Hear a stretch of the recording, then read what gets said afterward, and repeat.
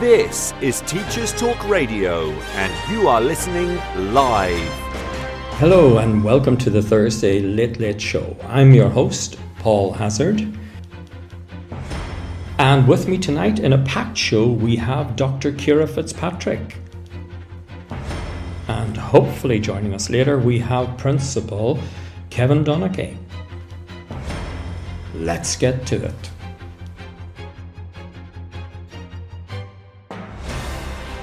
This is Teachers Talk Radio, and you are listening live. Tune in live at ttradio.org, or to join in the conversation, download the Podbean app and search Teachers Talk Radio. Follow the hashtag TTRadio. Tune in, talk it out with Teachers Talk Radio. So Ciara, you're one of several authors on a very important report that came out this week looking at how cuts are affecting education in Northern Ireland. So Ciara, tell me, how did the report come about? So really, in March and April, I recognised that there was a slew of cuts coming through from the Department of Education, the Permanent Secretary. There seemed to be a new cut every single day. And I was immediately concerned for those families who are really in poverty, because these cuts were really targeting the most vulnerable children in Northern Ireland. So that was my first concern. And I immediately thought, right, what could I possibly do about this? So a couple of months previously, I had done a seminar on children in poverty in Stranmillis, and I had been introduced for the first time to Professor Noel Purdy. So I got a few of us together, colleagues in Ulster, and then colleagues in Stranmillis suggested other people in Queen's that might have something interesting to say. And it ended up to be about 9 of us from across Ulster, Queen's University Belfast, Stranmillis University College, and Newcastle University, and that's Professor Colin Murray, who has specialism in sort of constitutional law and the limits on decision-making powers of senior civil servants, which was actually a really interesting part of the report. So we all got together, and that was really, the beginning of May, and we were talking about different things that we could do. We also consulted with our friends and colleagues in the community and voluntary sector, in the Children's Law Centre, for example. And we came to the conclusion that we should put our expertise in academia to good use. And we decided we would do a rapid response to these cuts, look at all the different groups of people that were impacted, including children and families in poverty, ethnic minority children and young people, people who have special educational needs and disabilities, people with mental health issues, and look at the consequences of the cuts for these different marginalised groups of people.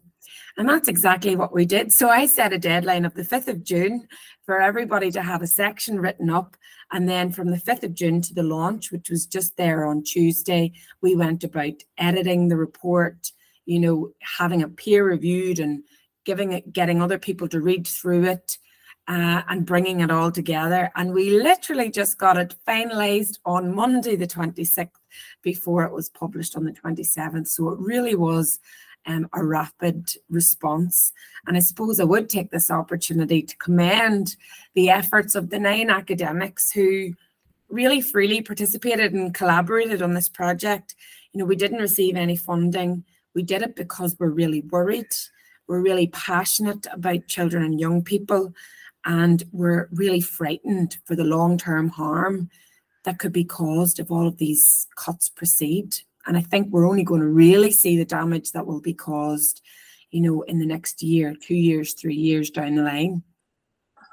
We'll maybe come to that point in a minute, Ciara. So are you a very hard taskmaster then?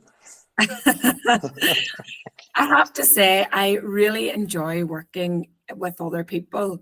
And, that's really what has driven this project. And also people's willingness to stick to the deadlines, which really, really welcome.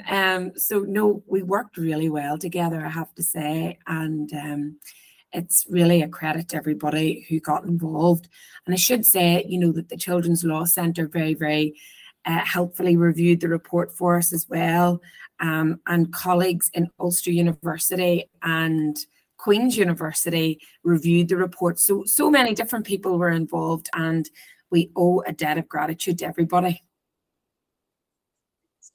Now, we will include, the report in the show notes, and we will put everybody's name and, their Twitter handles or whatever in the show notes as well. So, listeners can contact them and follow up.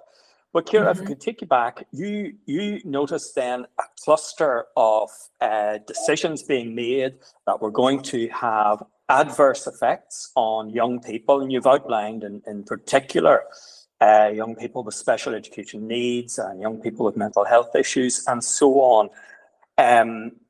So even though we will include the report, what are some of those cuts? What's in that cluster? The first cut that really, I suppose, sparked my interest, because as I said, Paul, my research area is poverty, social security, destitution, and really, so the cut that really sparked my attention to look at education and the overall impacts was the cut to the free school meal grants that have been paid out over holiday periods from the COVID pandemic in 2020. And those holiday hunger payments, as they became known, account for £27 per fortnight per child entitled to free school meals. And that's 96,300 children across Northern Ireland. So, I mean, the scale of the harm due to this cut is significant, particularly at a time when we see really historically high inflation, particularly for food. So the latest Office for National Statistics figures come out there last week, and we see that inflation on food is around 18.3%. So, and before that it was 19.4% or something like that. So sitting in and around 20%, I think it's fair to say. And it's it's higher for some food items.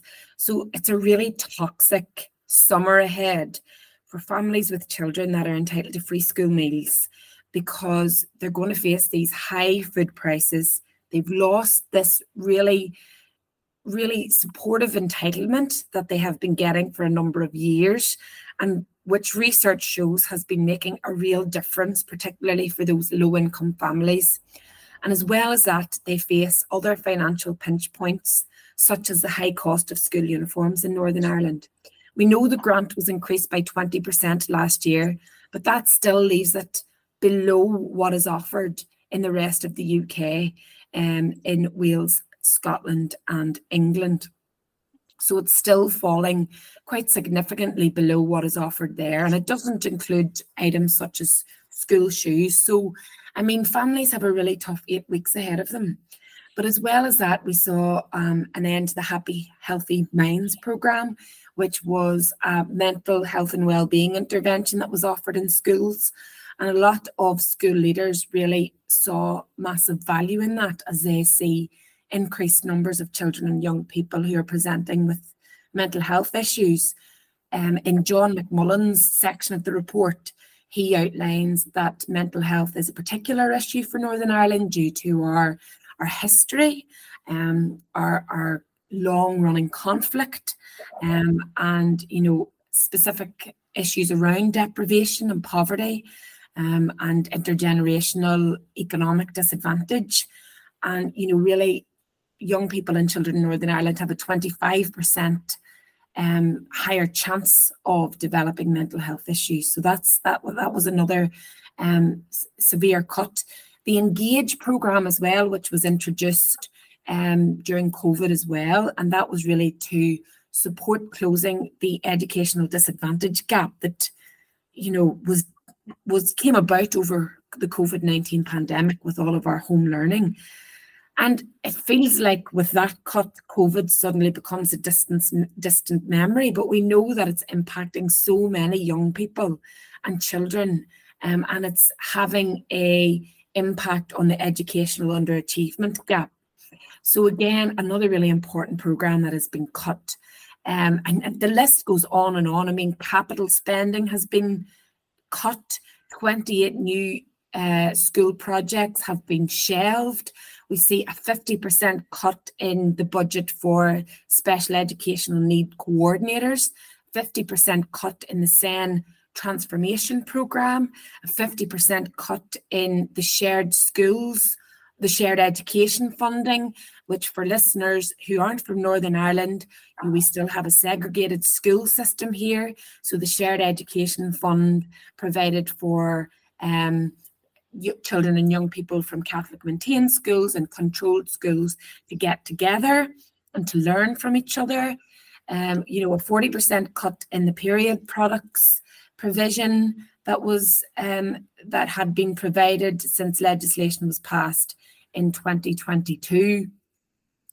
A cut to the extended schools programme, the end of the cycling proficiency tests, the end of young enterprise programme in schools, the end of sports coaching from the GA, the Gaelic Athletic Association in Northern Ireland, and the IFA, the Irish Football Association. So a total stripping out of any kind of extracurricular activities that enrich our students' learning, particularly those from a disadvantaged background. So, I mean, the list goes on, and we are led to believe that there's more to come, because I've read correspondence where, about £172 million worth of cuts have been executed, but the overall shortfall for the Department of Education is in excess of 300 million. So there's a massive question there as to where can these extra savings be found.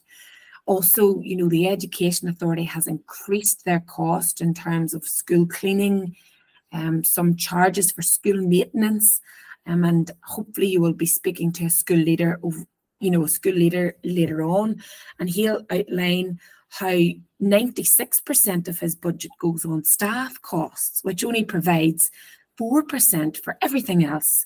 And Mr. Donaghy from St. Nonan's Primary School in Newry said that his gas bill last year was £30,000. So, I mean, how can a school be expected to live within its means when we have inflation continuing to ravage and supports that were offered for energy from the government come to an end on the 1st of July? So it's just a really, really horrible environment for educators in Northern Ireland at the moment, and for those people who are invested in our children's futures. Ciara, that's a very bleak picture you paint of, and it's great to hear it spoken. We've read it in the report, and we've read it in the press and so on. But when you hear you describe that, and with the intensity and the passion with which you describe it, it's very, very real and very, very worrying. You mentioned a couple of things, and just for listeners who maybe don't know about shared education, we covered a programme on shared education recently with expert practitioner Alistair Hamill, and listeners could go and search that out. So, Ciara, is this all Northern Ireland? Is nobody else affected by anything like this? Are we the poor relative here? We are absolutely the poor relative. I'm part of... Oh, sorry. I'll start that again. I just lost you. We are absolutely we are absolutely the poor relative here. And the permanent secretary underscored that spending in education has fallen by 10% in the last 5 years. We are falling behind England, Scotland, Wales, and the Republic of Ireland, all of whom have increased their investment in education. The Institute for Fiscal Studies they published a report in April which underlined that Northern Ireland were sort of in line with spending in England, but that was before these cuts. And before we take into consideration any pay award for teachers in Northern Ireland, which doesn't look like it's going to happen. So, we really are falling far behind. We could be falling as far as, £2,000 per pupil spend as what is allocated per pupil in Scotland. So that gives you an idea about just how far behind we're falling. The story behind these budget cuts is that there was an overspend across Northern Ireland departments last year in the budget. And the Northern Ireland Secretary of State and the Treasury in Westminster are seeking this money back. And in order to do that, departments are going to have to live upon the same budget that they had last year. But that doesn't, of course, account for the huge costs attached to inflation. And so that means that there's actually a huge funding gap in what departments need. So a lot of political commentators in Northern Ireland believe that this is a very punitive and punishing budget, and that it's really designed to push some of our politicians back into the Northern Ireland executive. I'm sure that many of your listeners will be aware that we have been without a government for 2 years, and some feel that this is a tactic of using austerity, of using cuts to really force governance back into action in Northern Ireland. But our main message in the report, or one of our main messages, was that it is not permanent secretaries, senior civil servants that ought to be making these decisions around huge cuts, huge and significant cuts that will affect hundreds and thousands of our children and young people, our most vulnerable children and young people. And really it is the responsibility of the Northern Ireland Secretary of State to put an interim measure in place to ensure that proper governance in Northern Ireland is implemented. So it's very, very concerning. And, it really seems as though the Northern Ireland Secretary of State is not listening. He is not paying attention. And, with Stormont not sitting, who's going to listen to your report? Who is then going to act on this dreadful situation?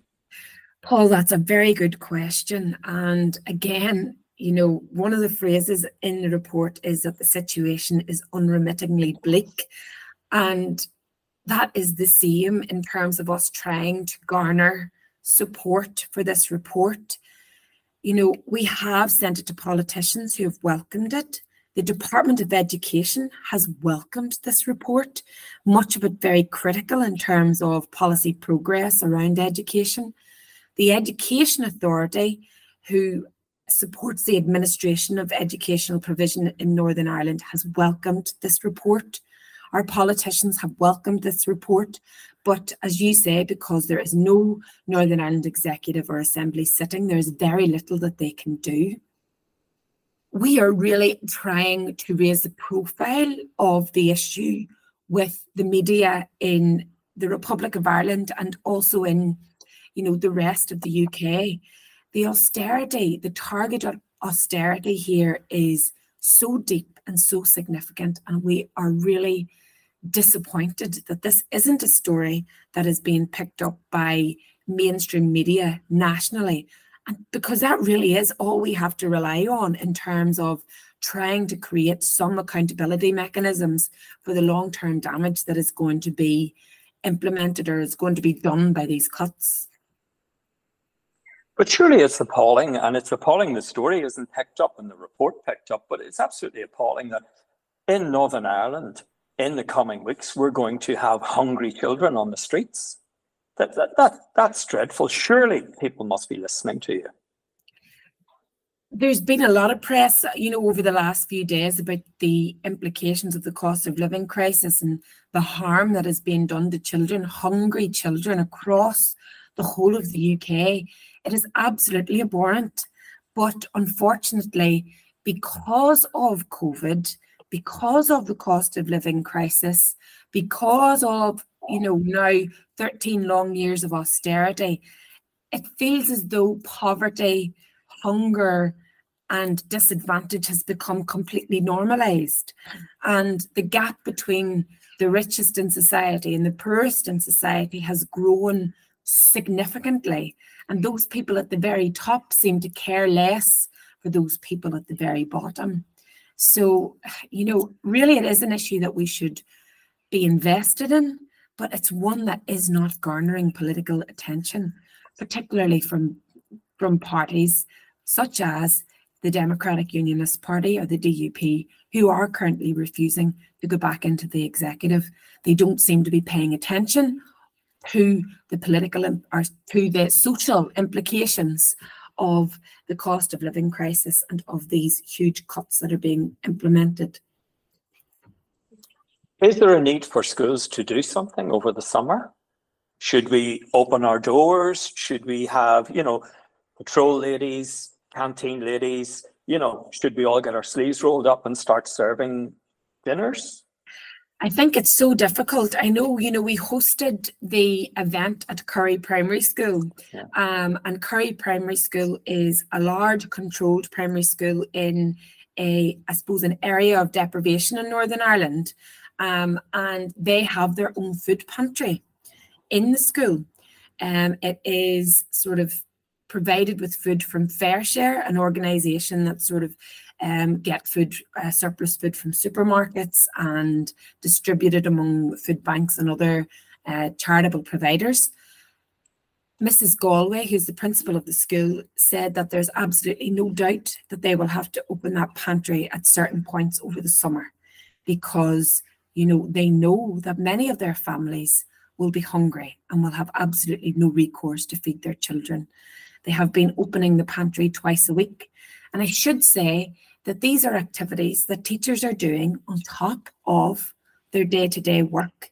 And they will be coming in over the summer on a voluntary basis in order to ensure that they can support the immediate needs of their families. And that is fundamentally wrong. We are seeing our teachers, we are seeing community and voluntary sector organisations step in and do the work of government, particularly around the care and safeguarding of our children. And it is an unsustainable situation that cannot continue. I was kind of saying it tongue in cheek, because listeners to this programme know how much we do support teachers, and how much, as you've just outlined, how much teachers give over and above any job description or any kind of sense of duty to the job. They give way above and beyond that. Ciara, Professor Purdy, Noel was saying that in fact what's happening now, the cuts and so on, go against the UN rights of the children, aspects of the Good Friday Agreement, and a fair start, as we have for children here in Northern Ireland.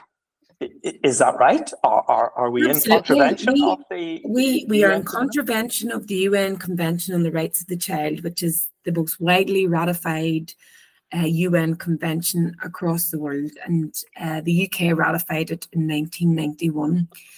We actually saw a quite extraordinary intervention by the UN Committee on the Rights of the Child in their closing observations, when they were looking at how the UK was doing in terms of its obligations to the rights of the child. And they emphasised the need for the Secretary of State for Northern Ireland to immediately withdraw the budget and to start again, because of the harm that it would perpetuate onto children.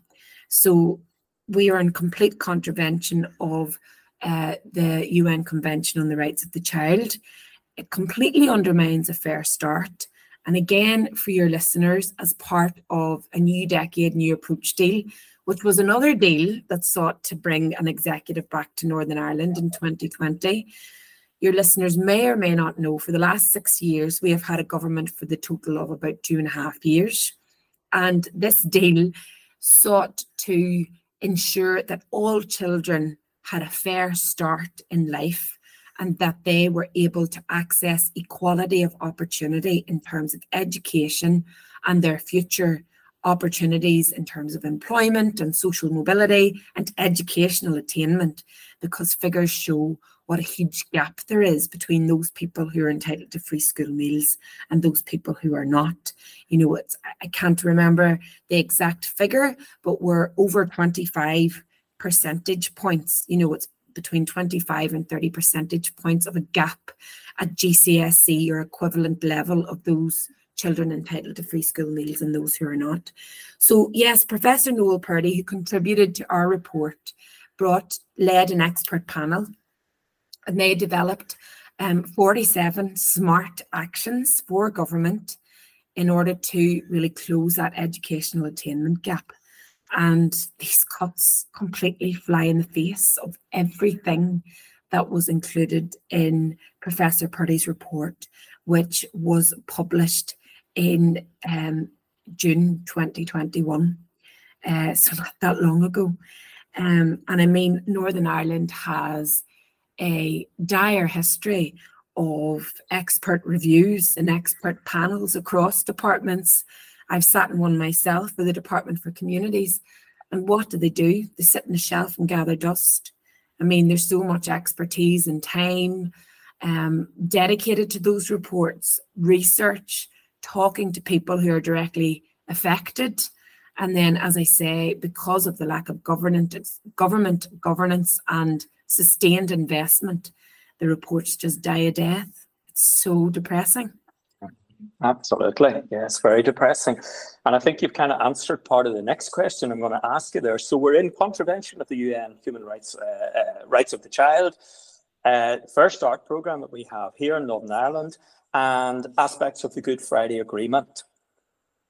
Being in contravention of those three massive important pillars, does, you know, is there any teeth there? Is there anything kind of, you know, is anything, you know, could we see UN troops on the streets feeding our P7s, you know?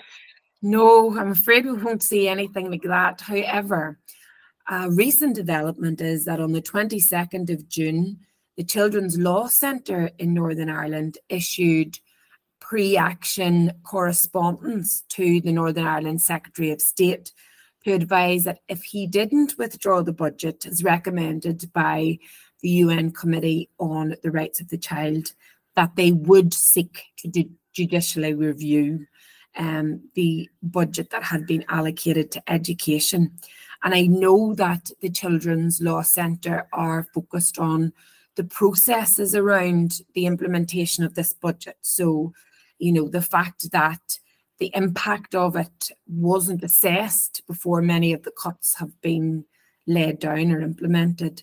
So, I mean, we could see we could see court action against the Department of Education and the Northern Ireland office coming quite rapidly down the line. And I would really welcome that, because, you know, where it may not achieve anything in the immediate, what it might do is pause any further cuts, give school leaders, all those who are invested in children, room to breathe and room to continue to build momentum around the resistance to these cuts.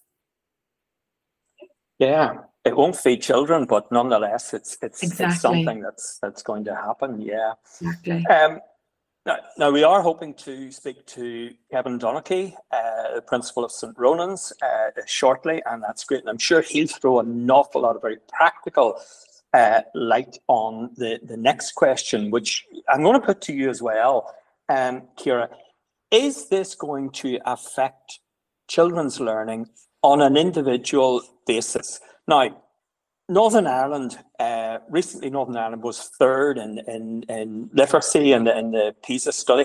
I mean, something to be enormously proud of, not only of our teachers and so on who make that happen, but of our children who, you know, commit to education, they do their best and so on. And there we are, small little country that we are third in the world. Fantastic. Are these cuts going to affect children's day-to-day learning? And as we go through, is that going to have serious impact on them? Absolutely. I think this is definitely a question that Kevin will be able to answer much better than me. But in terms of the research that we have carried out, we do emphasise that the children that will be impacted by these cuts are the most vulnerable children and the most disadvantaged in our society. So we're going to see hungrier children that are less able to learn and concentrate in the classroom. We are going to see children who are more worried and anxious about their situations at home, find it difficult to focus in the classroom.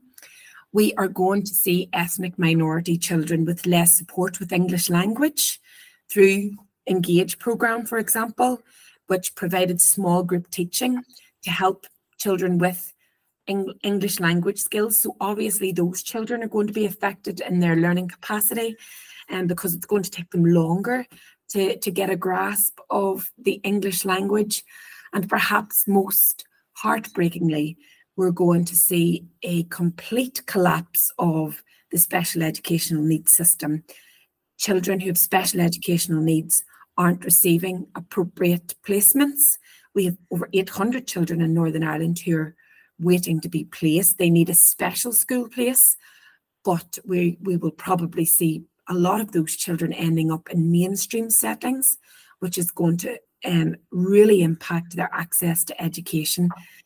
I'm sure Kevin will be able to talk more deeply about this from a principal's perspective, but it's very hard to meet a child with really, complex needs when you don't have the resources or perhaps expertise in the school to do that. And we see the budget for SENCOs being cut, so a really difficult situation. So as I say, it is brilliant accolade for Northern Ireland to be third on that league table. But I would just re-emphasise the point that there is a big gap between, the most advantaged children and young people and the most disadvantaged children and young people. And I think what that place on the league table does is it actually hides the educational underattainment of our youngest children and those children who are most disadvantaged. And we're definitely going to see an impact on their learning. I think something Kevin will probably say as well is that it's likely that there's going to be bigger classroom sizes, bigger cohorts of children in the one class, and that is absolutely going to have an impact on children's learning. And maybe teachers trying to juggle pupils with very complex needs, and then that means that they may not have the same time for children who don't have those complex needs. Yeah, definitely. And Northern Ireland's actually very used to being at the top of some of those tables. That's quite a nice place for us to be, and we feel very at home there. But you're absolutely right. There is what we might call a very long tail that tapers down to those very children and families that you talk about. Yeah. And yes, it has been in our news as well that SEN, special educational needs children, don't have places, and they are going to be placed in mainstream, which really is ticking a box because, as you say, when they go in there, the effort to find the places that they need, well, if it doesn't cease, it at least will slow down. It'll decelerate, and people will be thinking they're there. That's fine. They're somewhere. Yes, absolutely. I think that's another, and that will become a hidden problem. And as you say, teachers are left to deal with that then. Yes, they have enough on their plates. Absolutely, and an overstretched EA, who are, from what I hear, unable to cope with the problems and demands and issues that teachers are bringing to them.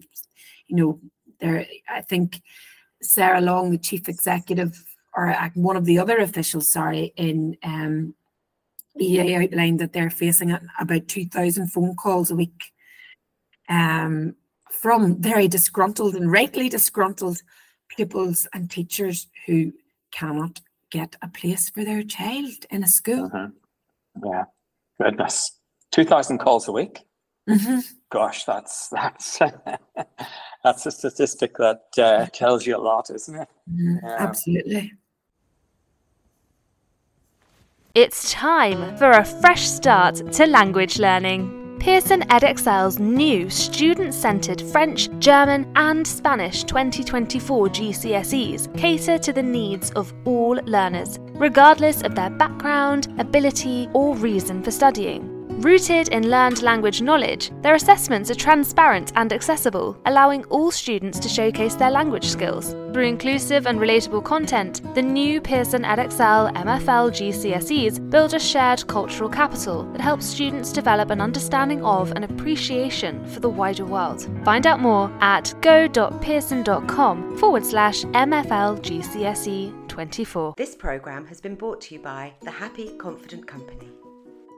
Our clinically approved, ready-to-go wellbeing and mental health programme will help your pupils thrive.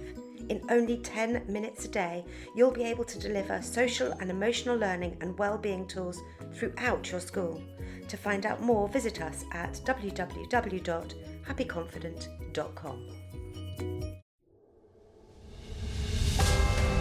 This is Teachers Talk Radio, and this is Teachers Talk Radio News.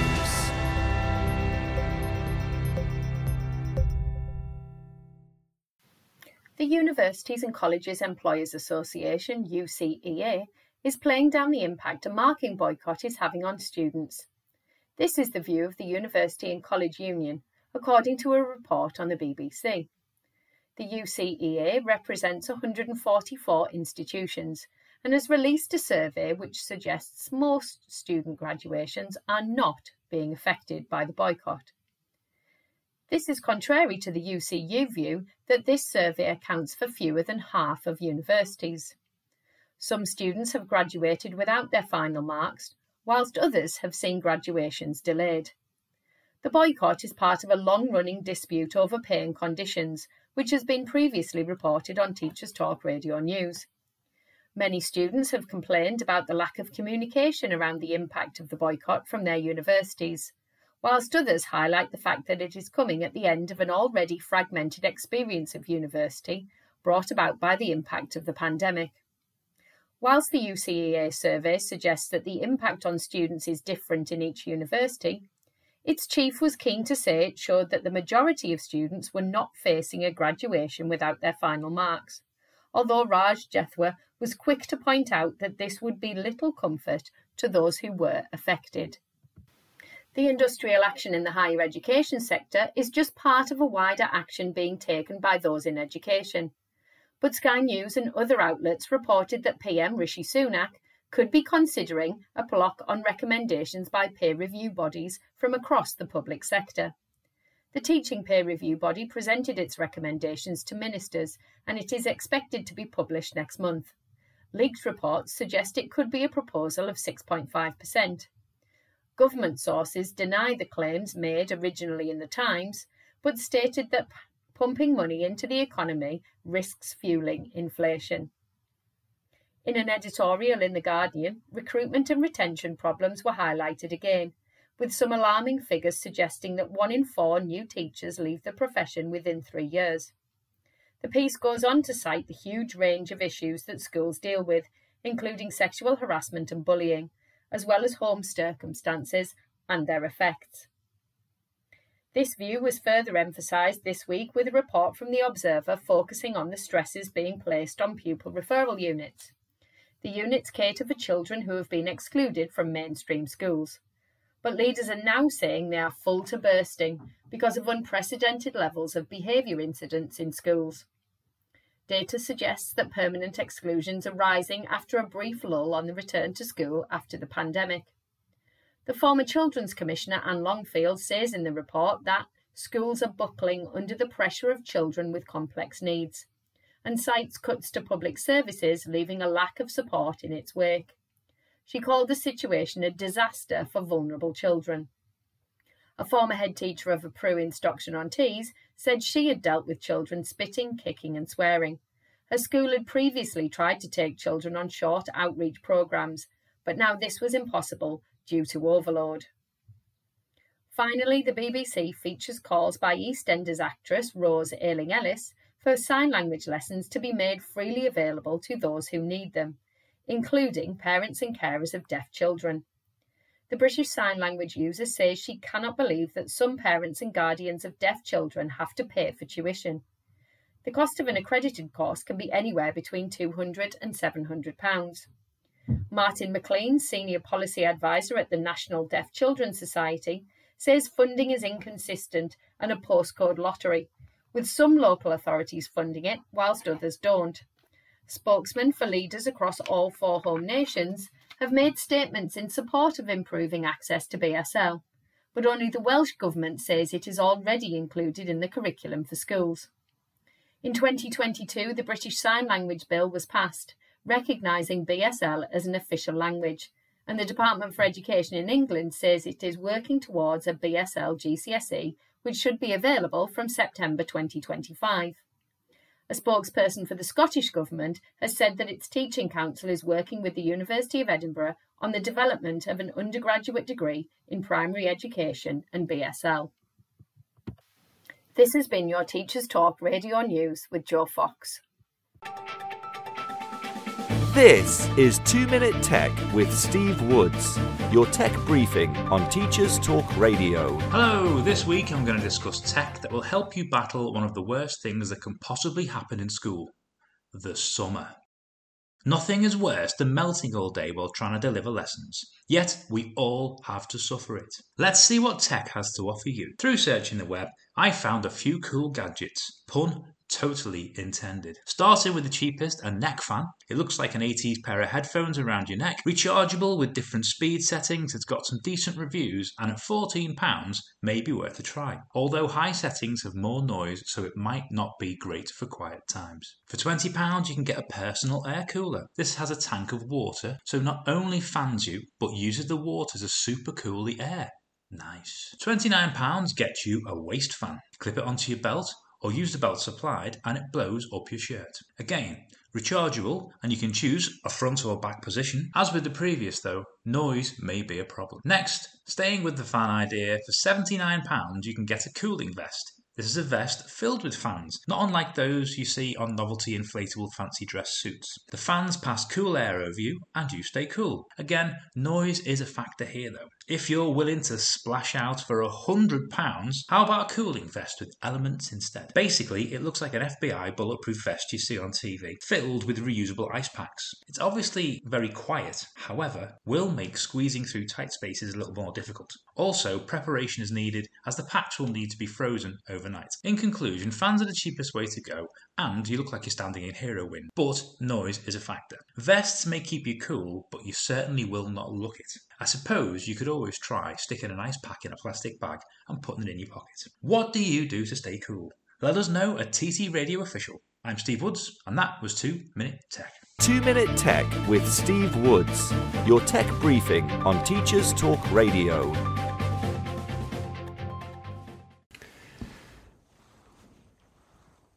So we're able now to go across to Kevin Donachie. You're the principal of St Ronan's Primary School in Newry. You're very welcome to the show. And Kevin, you're still in school working away at this time of night. Kevin, you've spoken recently about, in very practical ways, about how the cuts in the report have affected you and your school. Tell us some of the things that you see as being problematic with the cuts. Well, one of the biggest things that would be problematic with the cuts is the amount of them. They seem to be coming daily. They are all the non-statutory funding streams that the department would do, but they're key in the life of a school. One of them is that this year we were able, through funding from DE, to have a primary school counselling programme. Now, for our own school, that meant that 26 children benefited from counselling. I've been an advocate of primary school counselling for a long time because of a couple of things. Firstly, we had a child here a number of years ago who had an eating disorder, and we weren't able to support them. They needed play therapy, but we did not have the funding to be able to do it. And another one was we had a child in P7 who had actually started cutting himself very badly due to moving on stress, transition issues. and we just could not source counselling. Now, this year we have had a number of children, COVID has had a lot to answer for. And we have a child at the minute who's gone through counselling because of anxiety issues. And she is only 10, and she would describe the days that she has as a black cloud descending on herself, and she just can't be happy. And these are the children who are benefiting from this counselling programme. At the minute, as a school, the funding for it finished at the end of March, and we're funding this piece ourselves. But these are some of the children who, if we weren't able to offer that service, would be referred to CAMHS, and the CAMHS waiting list is about a year and a half. So that child will be moving into post-primary with a lot of anxiety, and again, maybe going through puberty, hormones, and those problems will be exacerbated. And that was Happy Minds, Kim, was it? That was Healthy Happy Minds. Healthy Happy Minds, yeah. We also have Northern Ireland Libraries. They would have operated the Big Summer Read, funded by the UK Reading Agency. And now, we would have been very strong supporters of it here and encouraging our children to participate over the summer. There's all the research about lost learning, especially over the summer, the long summer holidays. We have been encouraging our children to participate. We would have celebrated their reading rewards whenever they come back in September. And we were promoting it here in school. We happened to phone the library to say, look, we haven't received any of your literature yet, only to be told that it had been withdrawn and that they were going to do a new pilot, and they were only going to offer that pilot to 2 schools locally in Uri. Goodness. And, so again... How does anybody make that choice? Well, seemingly the criteria was up to the local librarian to decide on the schools that were going to participate. Right. And we weren't made aware of the criteria that was used. Right, yeah. So there's a whole programme that has disappeared that supported learning over the summer that nobody was ever made aware of was disappearing. Yeah. Again, school crossing patrols. Yeah. We are situated between 3 big post-primary schools and a nursery. Our crossing patrol is gone. We're now not able to have a crossing patrol. And you have probably in the region of over 1,000 children coming out, going into school at one time. The P7 cycling scheme, the safety scheme, children love going out on the bikes. P7s, they've that little bit more independence, moving on to big school. This would have made them aware of road hazards, given them a certificate for safety. Funding for it completely withdrawn. Again, there's all the literature into how early intervention encouraging children to read and read with their parents. The P1 book programme pulled. We're the only region, I think, within the UK that isn't participating in this anymore. Then we have had, England has had a 6% uplift in the direct school budget. We have had a 2.7% cut. Yeah. The list is endless, and it goes on. The free school meals holiday payments scheme. And, a free school meal for a lot of children is maybe the only substantial meal they have in the day. Hold. Yeah. There's so many of them coming. It is hard to remember, but every one of them has an impact in school and in children. And a lot of them seem to be the programs that fund at primary schools. Yeah. Now, at school, we rely, because of our low percentage of free school meals, we rely on our DE block grant. We have no other funding stream. So again, with the reduction in the school budget, there's less and less that we can actually do. You also have the likes of the SEND implementation money for the 2016 SEND Act, which was reduced by half. We have 48 children on statements, 43 with IEPs. The enormous amount of work and paperwork that goes into supporting those children, the myriad of services that go in to supporting those children. between education and health.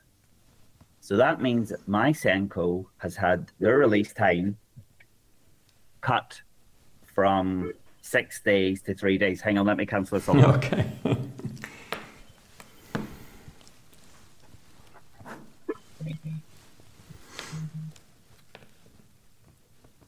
Sorry about that. It's okay, don't worry.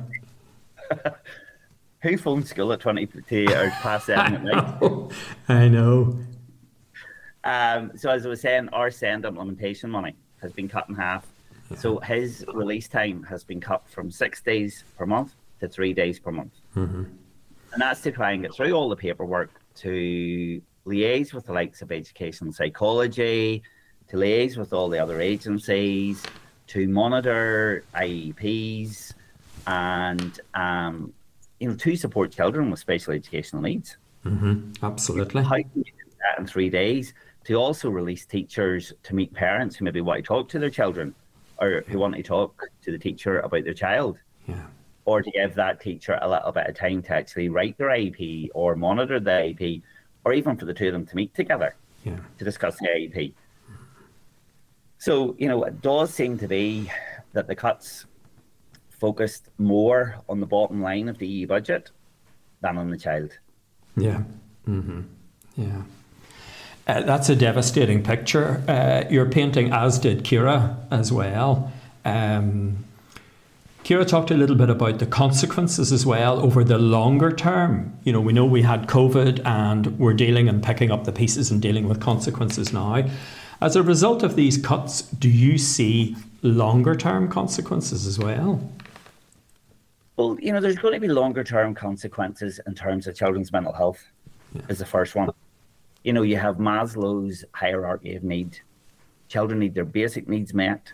They need to feel safe. They need to feel secure. They need to be confident before they will learn. So you have issues with children's well-being, which is going to impact their learning. Mm-hmm. You have the likes, we had the Engage funding as well. And again, that was the funding to be able to help catch up on lost learning. That has gone. The reduction in the direct budget to schools means that no longer are we going to be able to offer the programs of withdrawal support that we were able.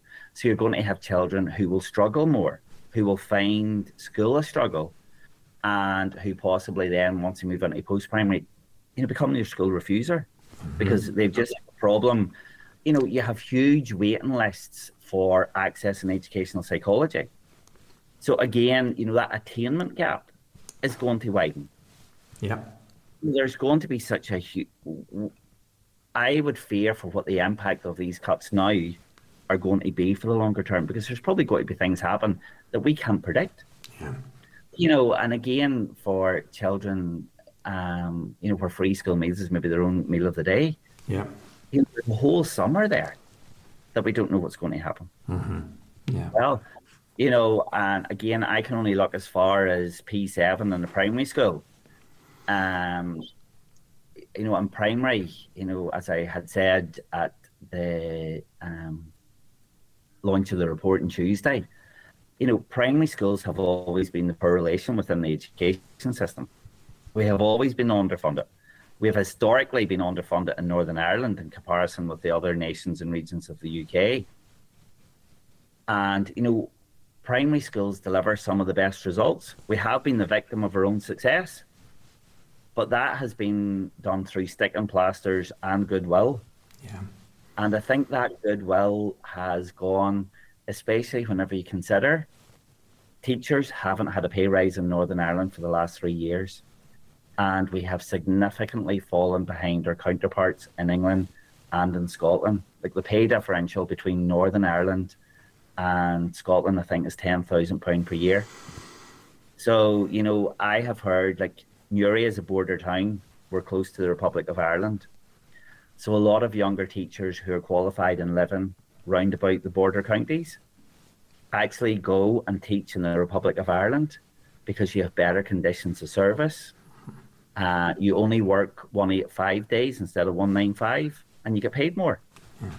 I've also heard of teachers round about Larne up in South Antrim who hop on the boat on a Sunday night, go over to Scotland, work Monday to Friday, and then get the boat back for the weekend. Mm-hmm. So we are storing up, the longer term is, principals have been warning about these budget cuts for the last 10 years. Nobody can say that we didn't know that this was coming. Mm-hmm. My fear is that we're also sleepwalking into a teacher recruitment crisis because our teachers are going other places that are better paid. Like the number of young teachers who are actually going to the Middle East, who are going to Australia. You cannot recruit a classroom assistant in Northern Ireland. You get better paid working in Tesco or McDonald's.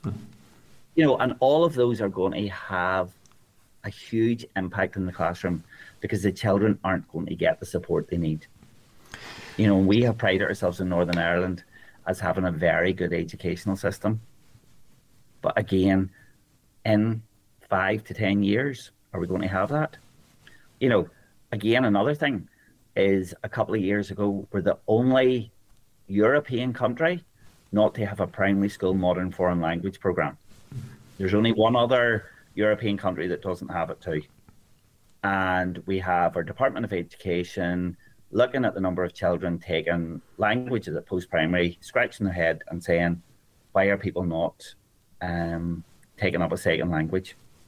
Because it's in primary school at the early age where the children develop that love of learning. Mm-hmm. If you're developing that at a young age, of course they're going to continue on. Mm-hmm. Another thing is England have the sports premium, which is funded through the sugar tax levy. We did have the primary fundamental sports program here in Northern Ireland. We still have the sugar tax levy, but one of the cuts a couple of years ago was the primary sports program. Mm-hmm. Where has that money gone? Yeah.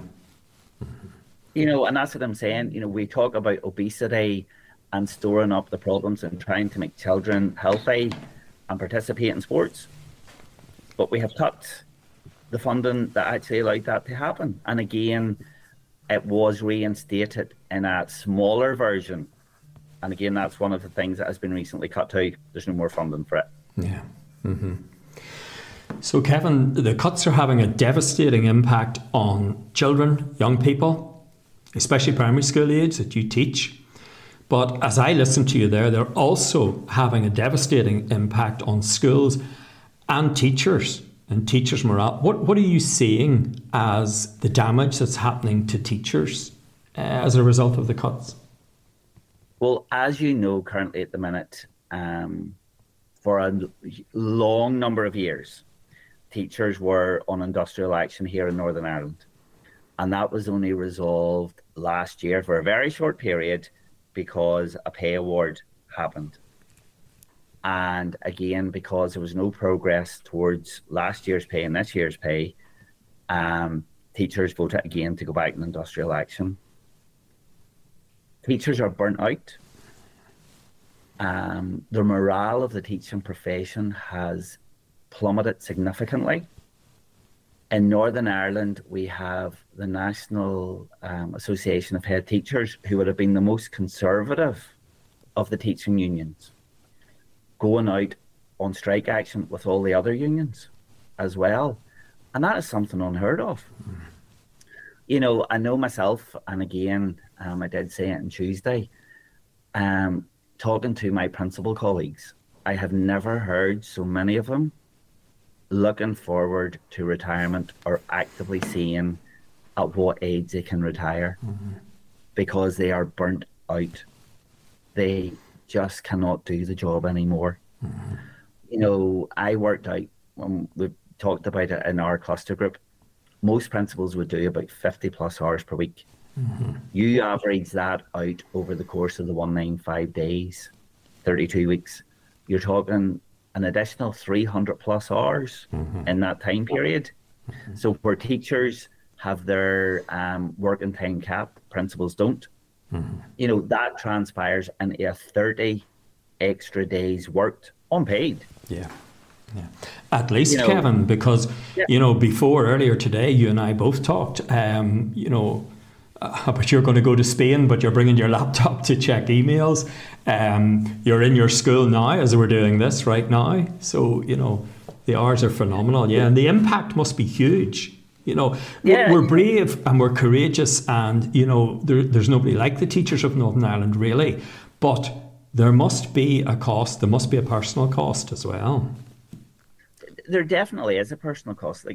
Who really does think about the well-being of teachers and principals? The Department of Education have a duty and they have a policy, but it's unfunded. And as they say, words are cheap. It's the actions that count. Yeah.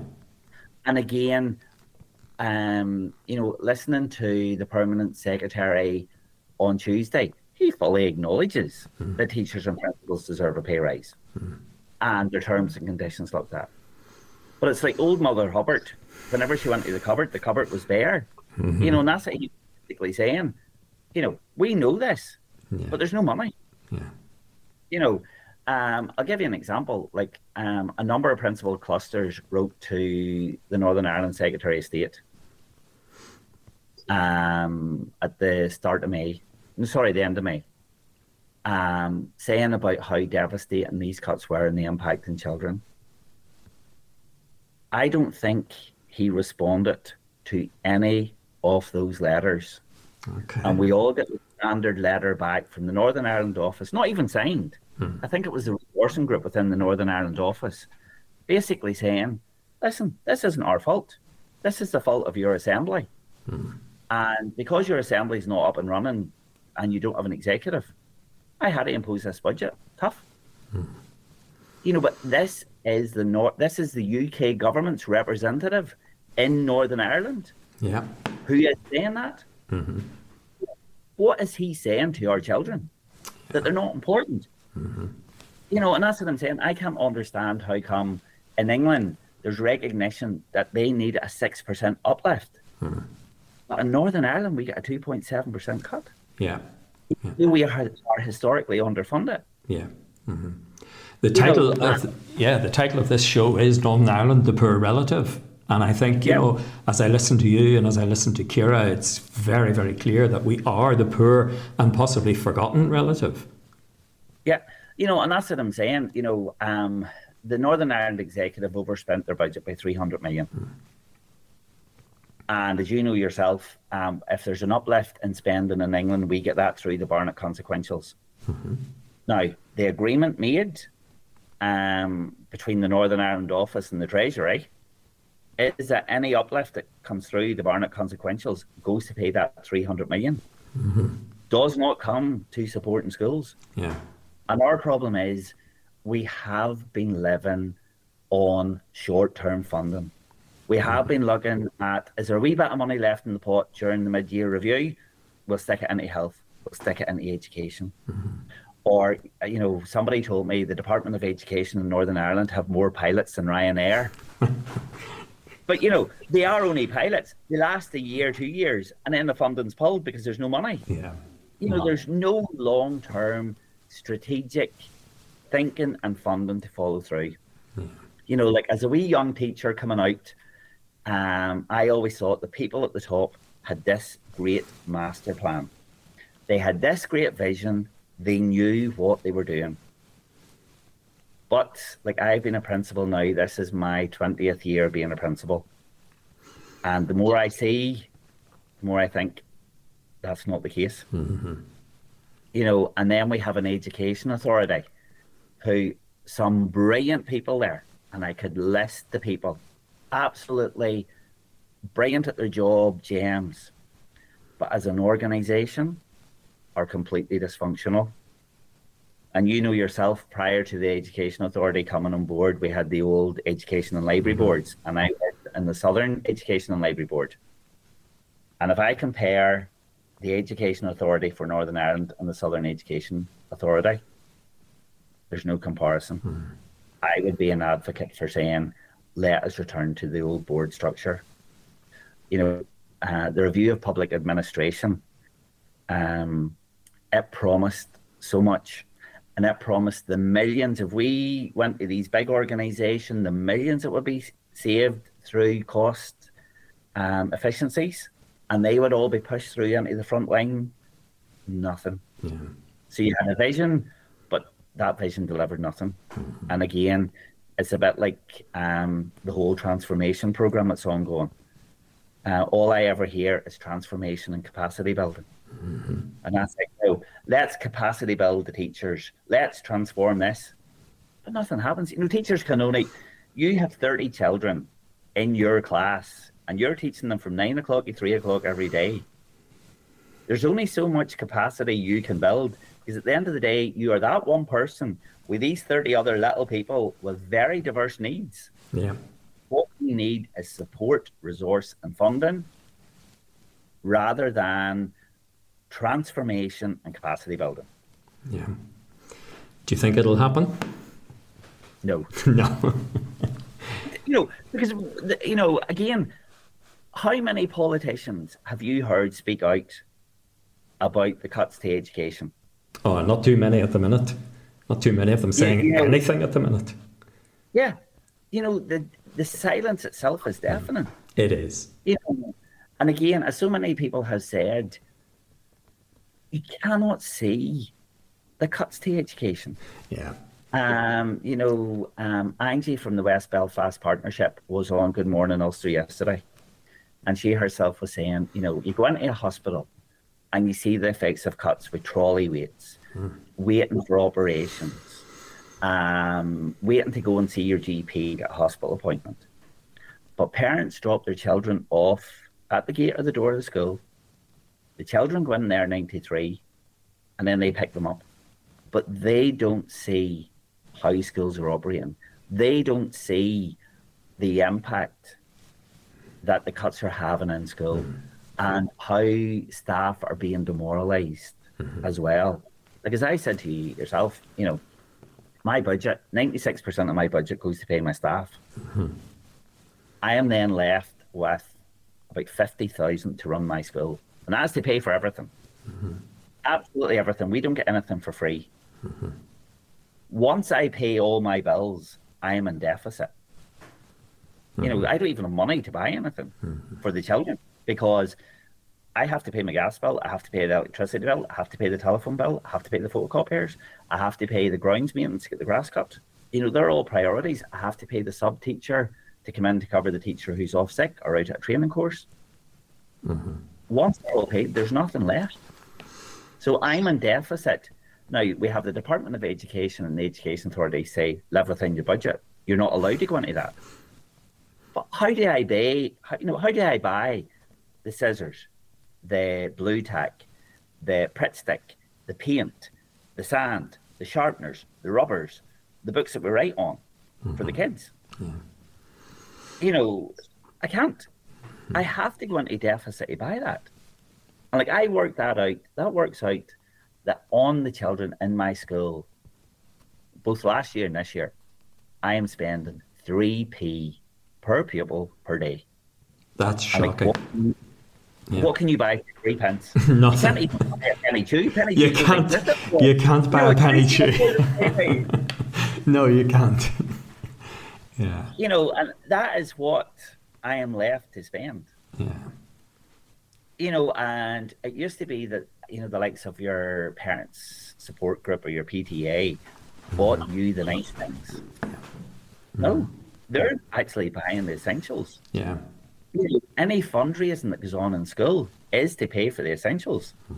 It's to pay for the footballs for PE or the new goalposts or the mats. It's to pay for the iPads. All of those things. Because schools just can't afford it.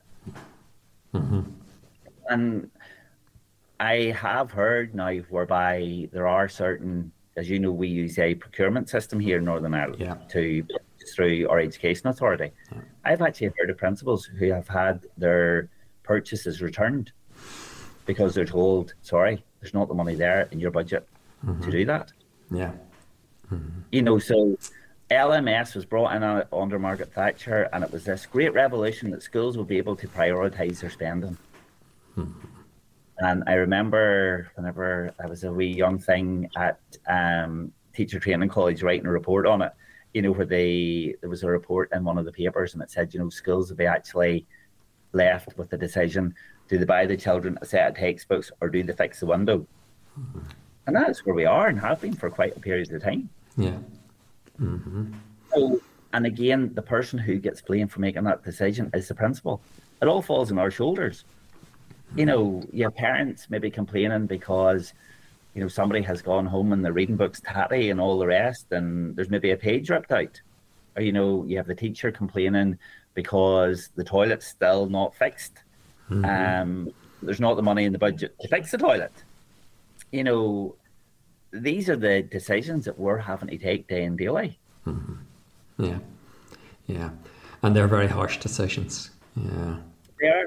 Yeah, they are. Because it is, I know for all the people who do my job, I know for all the teachers in the classroom, the children are their number one priority.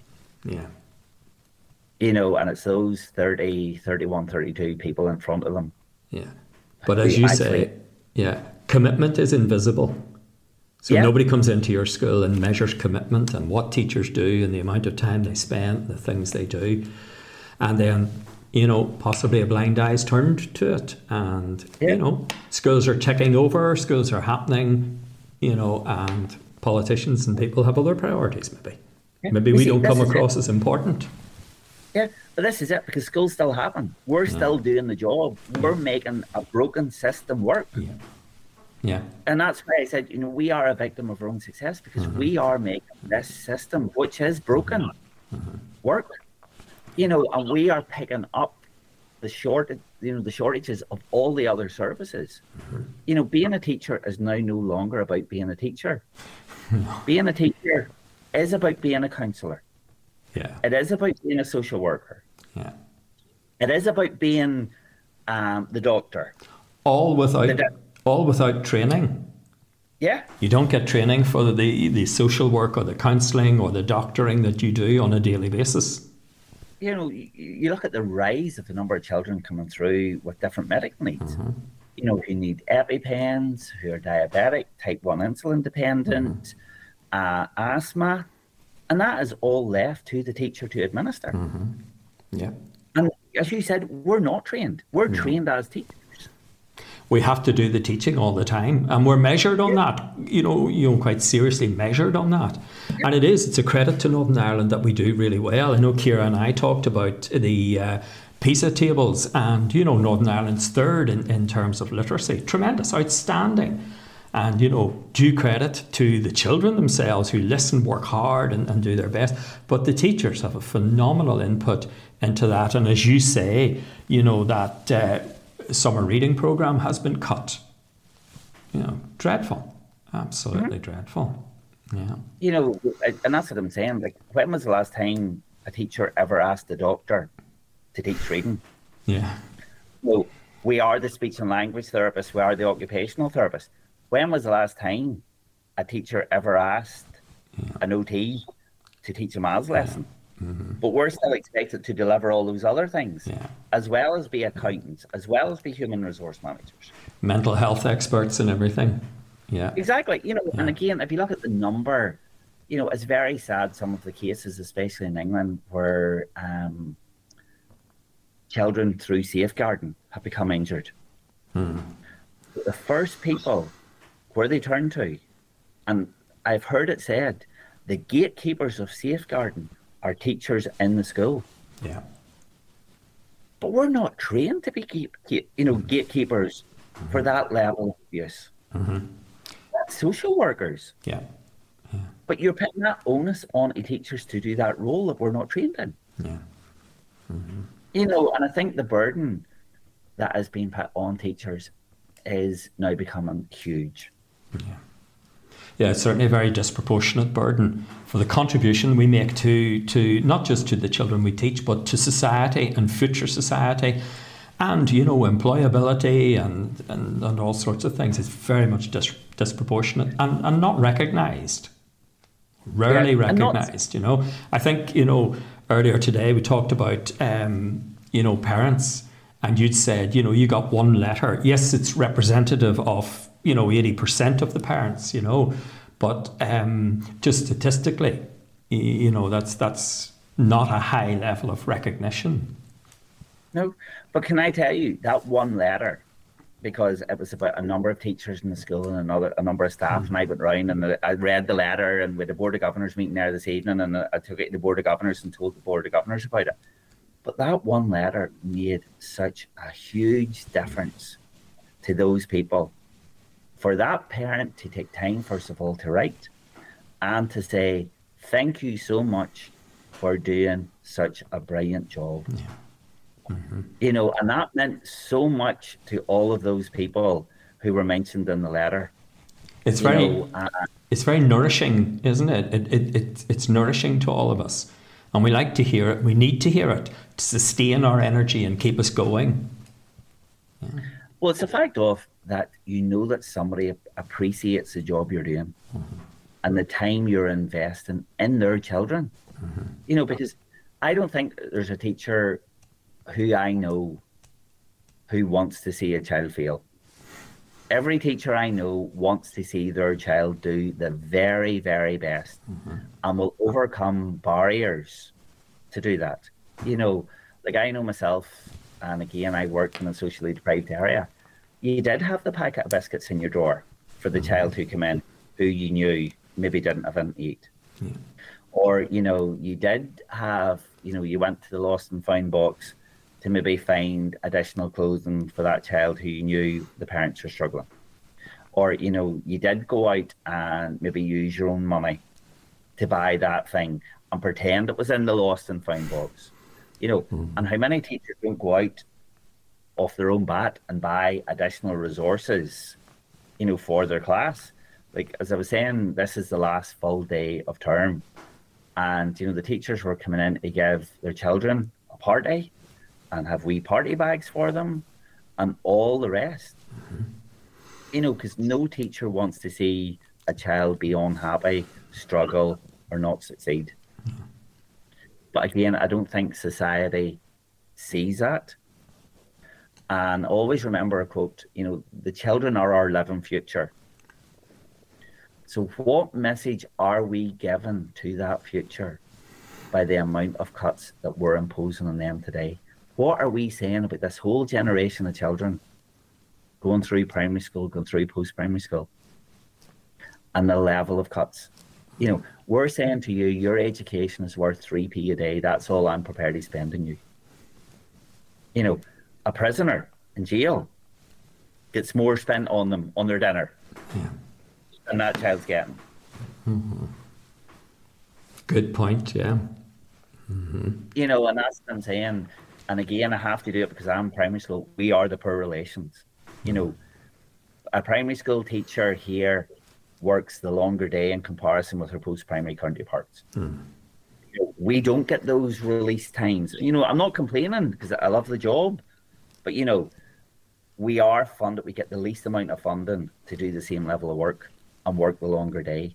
And I really don't think that's fair. No. You think yourself, if you're a P7 teacher and you have 30 children in your class and you that day have taught English and maths and history and a bit of geography, and then you've gone out for PE and you've maybe done a bit of religion, there's 5 sets of 30 books that you have to mark at the end of the day. And it's all very diverse books.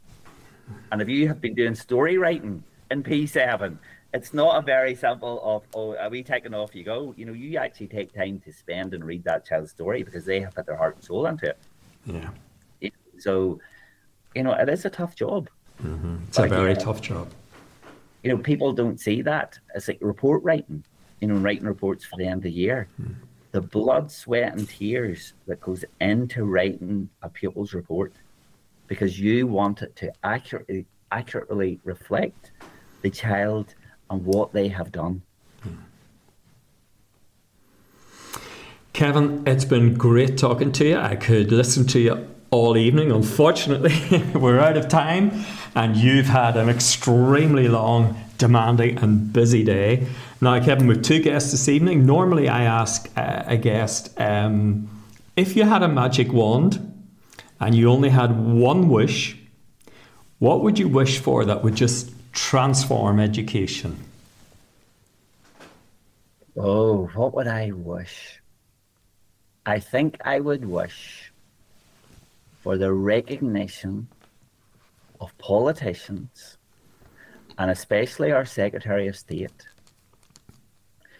Now, I do know that Shadow Secretary of State maybe has a wee bit more insight into the issues, to see the contribution that teachers, principals, and again, because I'm a primary school teacher, primary schools make to the lives of children, and to value that contribution, and that we are fairly funded for the job we do.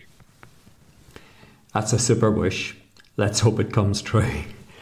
Kevin, it's been great talking to you. Thank you very much for giving us the time and your insights into what is a very difficult time under normal circumstances, but much more exacerbated under the cuts that we have at present in Northern Ireland. Thank you. Oh, thank you. It's time for a fresh start to language learning. Pearson EdXL's new student-centred French, German and Spanish 2024 GCSEs cater to the needs of all learners, regardless of their background, ability or reason for studying. Rooted in learned language knowledge, their assessments are transparent and accessible, allowing all students to showcase their language skills. Through inclusive and relatable content, the new Pearson EdXL MFL GCSEs build a shared cultural capital that helps students develop an understanding of and appreciation for the wider world. Find out more at go.pearson.com/MFL GCSE 24.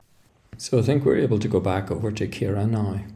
Ciara, you mentioned at the beginning of the programme that there would be problems in the future as a result of these cuts. If I could read just a line from the report, it says the short-term savings which are made by cutting programmes to tackle educational disadvantage are likely to be dwarfed by the costs which will be generated in the long term. I wonder, could you clarify for us just, what that means and what kind of scale we're talking about there? So in terms of what we're talking about is, it's been acknowledged that a good education or access to a good education, attainment of, a minimum level of GCSEs or equivalent is a massive contributor to your future as an individual and your ability to achieve in life in terms of securing and maintaining employment. So, we really look at this as the long-term impacts on Northern Ireland's economic prosperity, because we're going to see that underachievement gap that's already there expand and widen. We're going to see less and less young people leaving school with the grades and the attainment levels that they need to get into the workplace or to really fulfill the labour needs of Northern Ireland. And and I know that there's a particular focus on the IT industry and sort of those technological advances, and a major problem will be that they literally don't have the younger people in Northern Ireland coming out of school or higher education with the qualifications to fulfill those needs and roles, which in the long term means less investment and less companies coming to Northern Ireland. As well as that, those children who are not able to eat on a regular basis or, aren't able to have their nutritional needs met, they're going to encounter long-term health issues, chronic health issues. We're going to see more pressure on our health service. I don't know if you heard the story yesterday, but we have the highest numbers in Maghaberry prison at the minute. We're at 1,200 prisoners. They had to open up an old wing of the prison because of the increasing number of people. Now, I know that this is a very tenuous link, but one would have to question whether the cost of living crisis is driving up crime. Again, lack of educational attainment is going to lead to more people turning to criminal endeavours to secure money. So it's going to cost all public services in the long term. We will see more pressure on our health service. We will see more pressure on our justice sector. We will see more pressure on our care system, our social care system, children's services. We will see more pressure on employers in terms of securing the workers that they need. And we may see rising rates in what's called economic inactivity. We're sitting around 30% of people in Northern Ireland who aren't looking for a job or who are not in work. That's higher than other parts of the UK. It's for many reasons, because they have a caring responsibility, because they are sick or disabled, or because they do not have the educational attainment levels to secure appropriate work, and therefore they are completely marginalised. So really, these cuts are a false economy. They're actually going to economy. Yeah, absolutely. Mm-hmm. They're going to cost millions and millions of pounds down the line, as we see more and more young people not achieving the goals that they ought to be. Over a lifetime, it'll probably be more than millions and millions, yes. I suspect, yeah. Is the minister not a clever man? Are not the people who sit, and now it has to be in Westminster and so on, and who made these decisions, are they not clever people? Can they not see this? Do they not want to make a clever investment in Northern Ireland?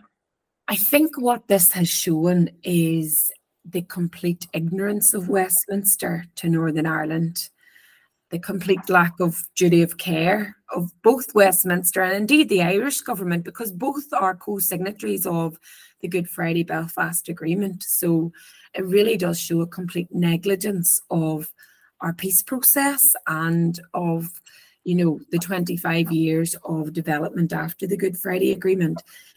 The Northern Ireland Secretary of State is an MP for Daventry in England. He couldn't be further away from Northern Ireland. He's not invested here. He doesn't live here. He shoots in and out for photograph opportunities. He doesn't take the time to understand just what these cuts mean to the people of Northern Ireland. He is completely detached from us and our people and our children and young people.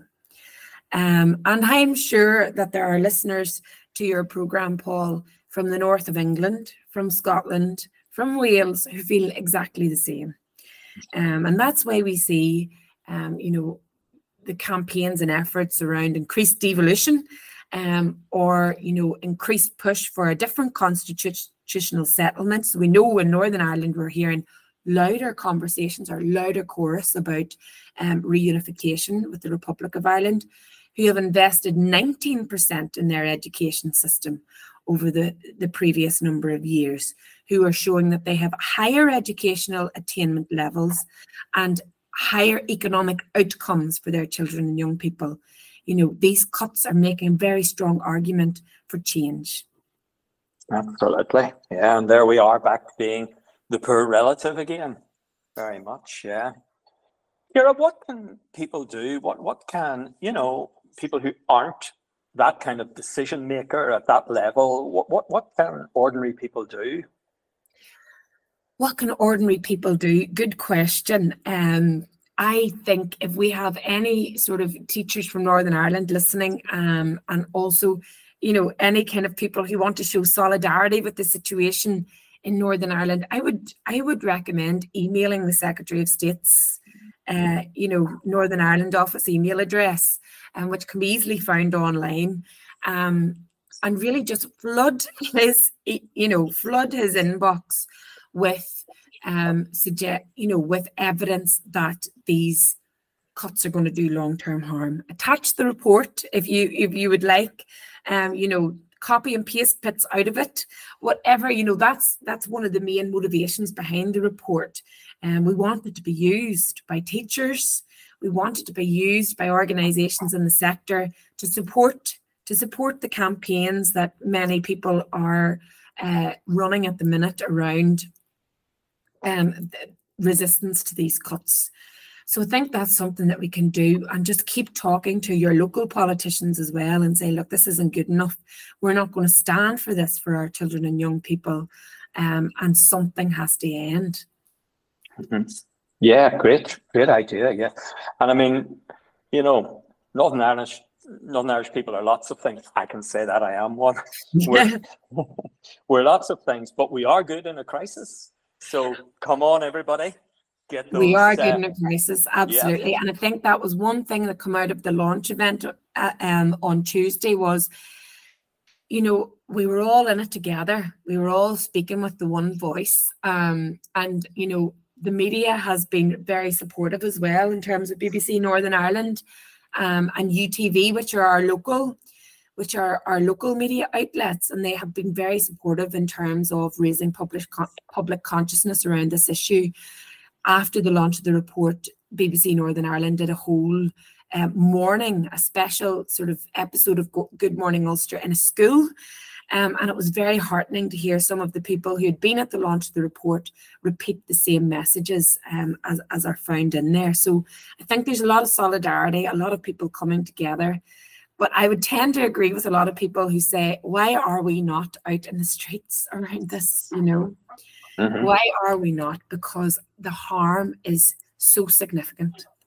It would be probably a very valid and valuable and good and proper thing to be out in the streets protesting about, rather than some of the other things we maybe protest about. Ciara, listen, it's been great talking to you. There's a lot of information that we need to put into the show notes. Generally, at the end of this program, I ask people if they had a magic wand and only one wish, what would they wish for? Now, it's generally, you know, to change education. Mike, would allow you today to broaden that out. So you've got one wish, Ciara, with a magic wand. What spell would you cast to improve everybody's life?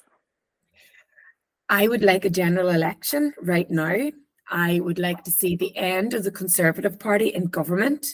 And I would like to see somebody who values Northern Ireland in post in Northern Ireland, somebody like a leader like we had, like Mo Mowlam, who oversaw the path to the Good Friday Belfast Agreement, who cared about Northern Ireland, cared about our future, to show some leadership and to help us, because we really need help at the moment. That's a super spell. Let's hope it comes true. Ciara, it's been absolutely riveting talking to you. Thank you very much, and good luck with everything that the report hopes to achieve. I am absolutely certain everybody in Northern Ireland is behind you. Thanks so much, Paul.